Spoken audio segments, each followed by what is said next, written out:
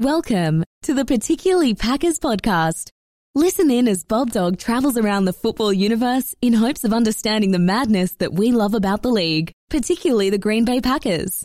The journey begins now. Go Pack Go. Go Pack Go, baby. What's up, everybody? BobDawg checking in with you once again with the Particularly Packers podcast. Week 1 of the preseason is in the books.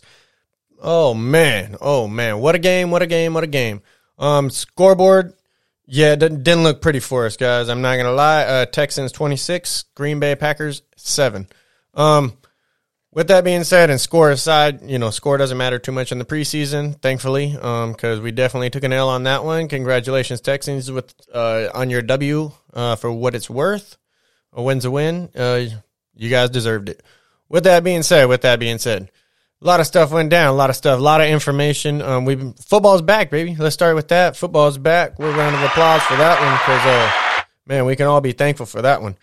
Oh, man, how about it? And with that being said, it was mostly injury-free, so, we're thankful. We're thankful we didn't get out with, any serious-looking injuries that I can recall.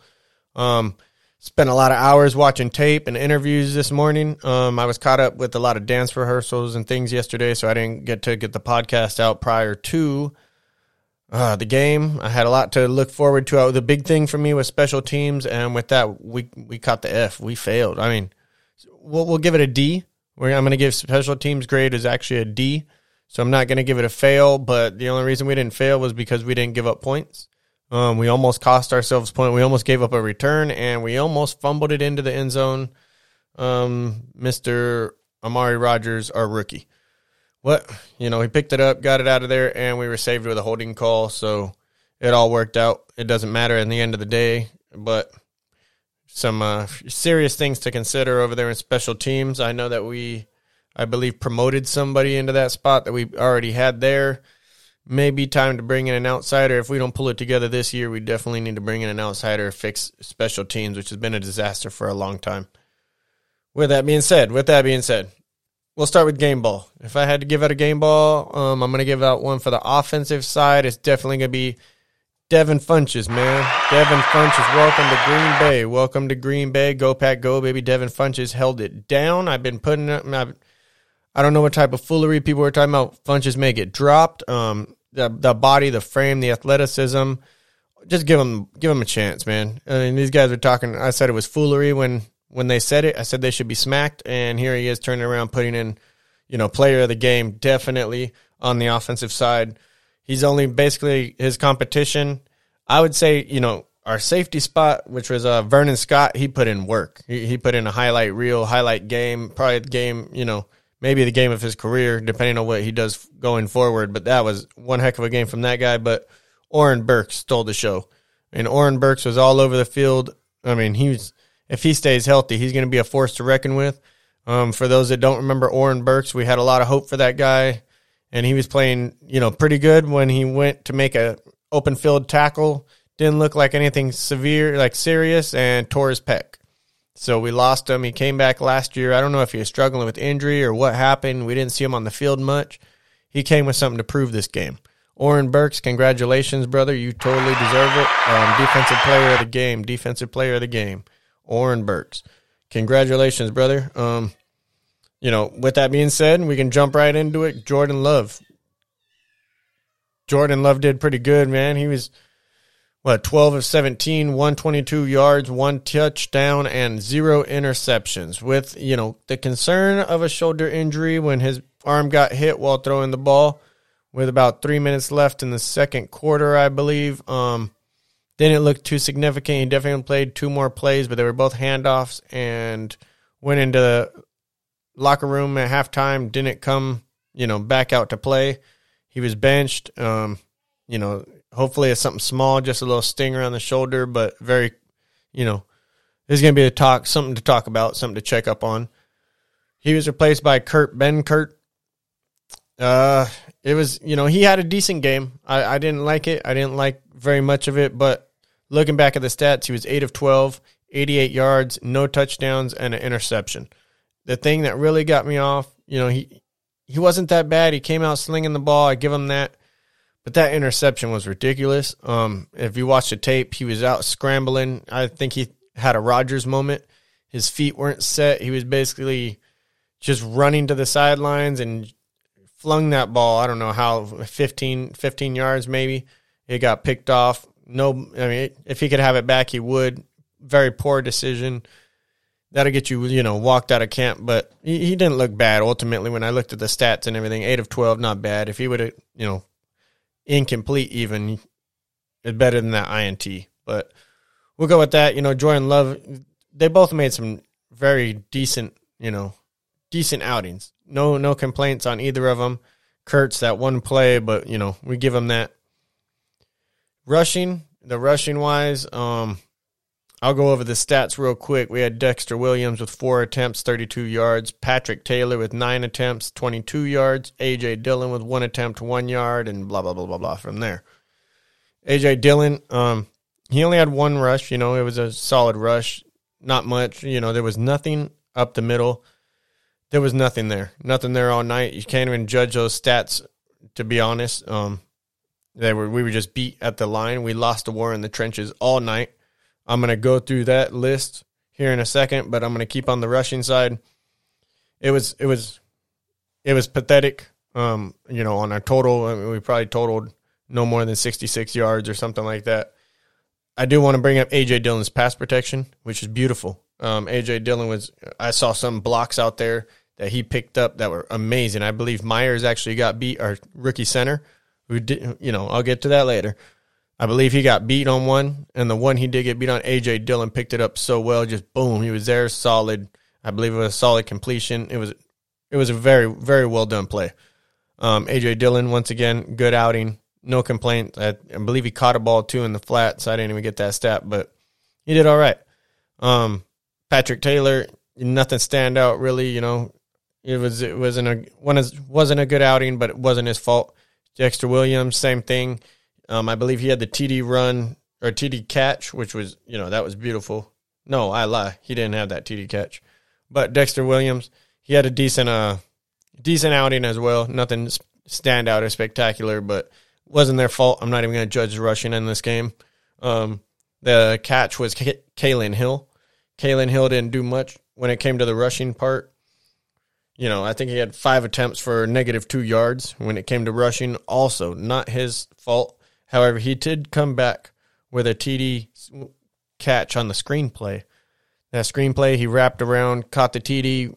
He showed the quickness out of the hole, picked up his blocking, which Myers came back and, earned a star on that one, came downfield, got a solid block, took out 2 defenders in the way. Clean avenue to the touchdown. Jump over from rushing, we'll go to the passing side. Standout player of the game, Devin Funches. 6 catches on 8 attempts for 70 yards. Beautiful outing. Loved the checkered cleats. They stood out, man. He deserved it. He earned it. First game in 2 years. The dude has complete, size advantage over all these DBs in the league. Watching him go against Jair would be interesting. Just knowing Jair's feistiness and Devin Funch's size, and he's got, attitude to go with it. Malik Taylor had a good outing. From a catching standpoint, I saw some, blocking errors on his part. 5 of 5 for 50 yards. No complaints on his catching. Dude had hands, ran some decent routes. He got, decent separation. I saw some of the separation on there. You can tell he's been working with Devontae because he was quick. Getting off those, the release was interesting watching Malik Taylor on some release. It was cool. The physicality, he was slightly lacking, but his size, you can kind of expect it. Same with Amari Rodgers. Amari Rodgers was 3 of 4, 3 catches on 4 attempts for 15 yards, but those were a hard 15 yards. I thought for sure he was going to get hurt. They put a beating on that guy. Amari Rodgers took a lot of abuse. He's a small guy. He had one of the worst blocks that I watched in the entire game. He actually took out, who did he take out? He took out Lucas Patrick on a crackback block where he tried to come back as a wide receiver and block, give assistance to a defensive lineman. The lineman actually, went around him, and he ended up cracking Lucas Patrick in the gut, sending Lucas Patrick to the floor. I believe their defender was even part of the tackle that stopped the play. It was really bad. That's a rookie mistake on Amari Rodgers' part, and the O-line didn't need help because he was probably going to get beat on the play anyways. That was interesting, but Amari Rodgers had a decent outing, with those stats, but his kick return, he did fumble, I believe it was a punt return that landed right around the 4-yard line. He could have definitely waved it off, but he tried to make a play out of it, fumbled it, went into the end zone, picked it up, made it back out to the 4 or 5 yard line, maybe 6, but there was a holding call, so they got to replay it. The next play, he called a fair catch, caught it at around the, I think it was the 11-yard line. He had plenty of room to run. It was just fear at that point, discomfort from fumbling the last catch. You could totally see it. Felt bad for him. It's our typical special teams. That's how it goes. Jay Sternberger had a strong outing, 3 for 33 for 35 yards. He got the long catch for Jordan Love that boosted his confidence, got him going into rhythm. Oh, man, it was nice. It was nice. He did have some blocking that he could have done better in Jay Sternberger. I definitely saw that. But we'll give it, it is what it is. For our second, coming off the bench, he did fairly well. No complaints. All right, so special teams. It was a disaster, once again, as expected from the Green Bay Packers. I don't even want to go over that. We need to really crack down on that. It's going to cost us a season. If we can't fix that special teams, there's no reason for us to make it to the playoffs. I mean, we're just going to be giving it away. Special teams a complete disaster. Our gunners aren't gunning. It's like it was sad to watch our special teams. There was so many times where the defender we had gunners running past the defender by 5-10 yards and not even in the play. It was pathetic. Hopefully, we have to clean that up. Otherwise, this season is lost. What we did lose, we lost the war in the trenches. There's no ifs, ands, or buts about it. It was pathetic. Here's what I thought about most, and this is going to be not picking each an individual player out. I'll give them credit where due. However, in an overall, to sum up our offense and defensive line in one, sound clip would be. So, number 73, Josh Nijman, we're going to go with. I'm not sure what it is, Nijman. That dude, I have him ranked the lowest with, 2 negative signs and the comment of no feet. I mean, the dude was like, if you got him on an island, he was not keeping up.